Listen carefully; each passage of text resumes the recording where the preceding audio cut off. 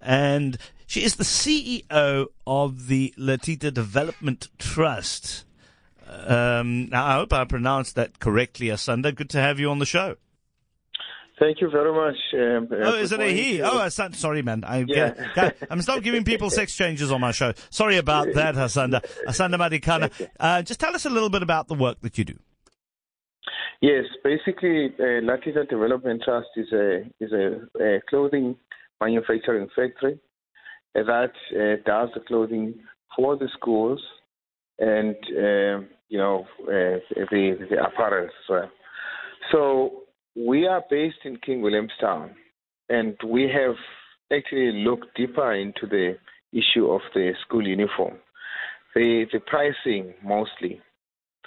Over the past few years, the prices actually were going up at a very alarming rate, to a point that after or post, the pandemic, we realized that these prices really are way more than the affordability of the parents now. They become more of the brands. Now, remember, the reason for having school uniforms in the school, being worn by the pupils at the school, was to enable allow the pupils to participate in school activities with comfort, with safety and decorum. Now, with the prices going up, it actually takes this one back. Now there will be a gap. We will know now if a pupil or a child that's wearing uniform will be coming from a rich family. The one who's coming with barefoot, is the one who will be coming from poor families. And a reality, is that 60% of the school learners are actually supported by people who are dependent on grants, on government grants. So we now, as Latita Development Trust, thought maybe we should not allow this to go, far without being attended to. Yes, we know, like you indicated earlier on, that Competition Commissioner, together with National Association of School Governing Bodies, signed a memorandum of understanding that was actually just giving guidance on where to buy the uniforms, how to buy these uniforms, but they left out the issue of pricing because that is to be regulated, and parents are really battling. Remember, these uniforms are actually worn twice in a year. Now it's winter. We have to buy school uniforms again. Maybe most people are still paying for the school uniforms that they actually bought in January already, Yeah. So it is a thorny issue, and governments, parents need assistance on this regard. Absolutely. So where do people go? Where to from here? I mean, it is an issue. You highlighted the nature of that issue. So what can people do to empower themselves? Where do they go? Yeah, look, we have a social responsibility, all of us, including the big companies. Now, I think big companies, your NGOs, should actually start adopting schools. You go to the deepest of the rural areas, the poorest of these locations or townships in Cape Town. I mean, you see those people it's actually parents that are needing support.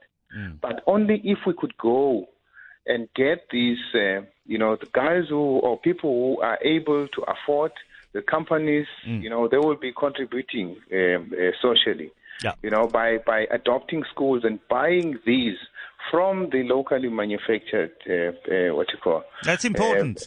And we'll continue going to the Competition Commission if people don't do their thing right. So Asanda Madikane is the CEO of the Latita Development Trust. James in Simonstown, always good to hear from you. You want to talk about how you dealt with this issue? Good morning. Yes. Good morning, Kieno. I hope you got my hands-free crutches leaflet.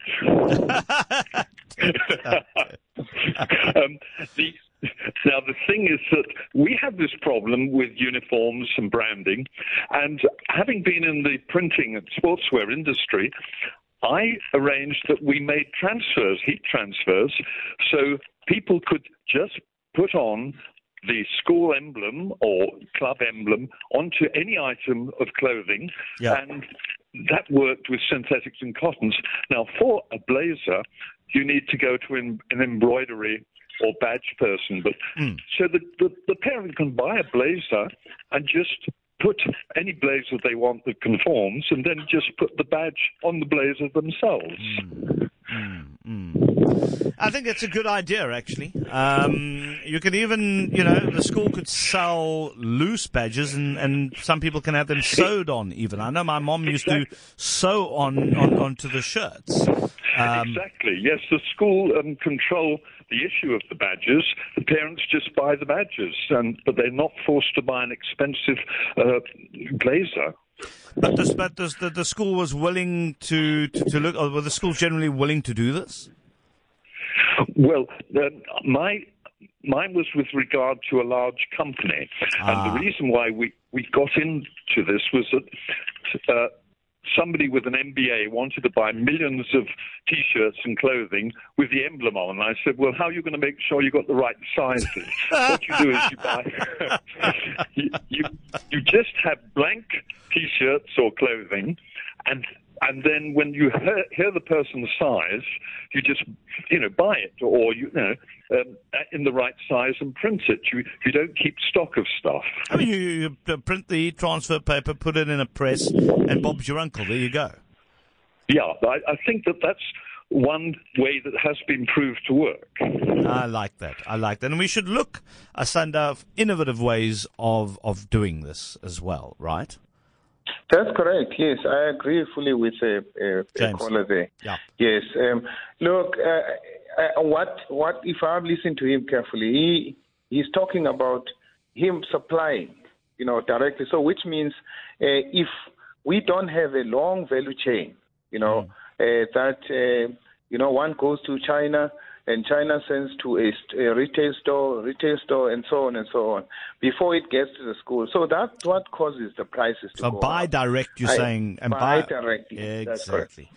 Listen, I tend to agree with that. I really, really do. But thank you so much for your time. That is Asanda Madikane, the CEO of the Latita Development Trust, talking about expensive uniforms, talking specifically about, us needing to buy locally, but I don't even know if it's possible for you to buy locally. Is it possible for you to buy in your area, or are you still being forced to buy from one particular place when it comes to uniforms? I just think it's so anti-competitive, which is why the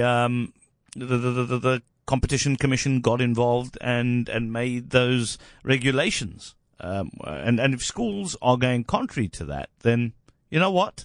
To hell with them. We need to take them on. It is 10:55. You're listening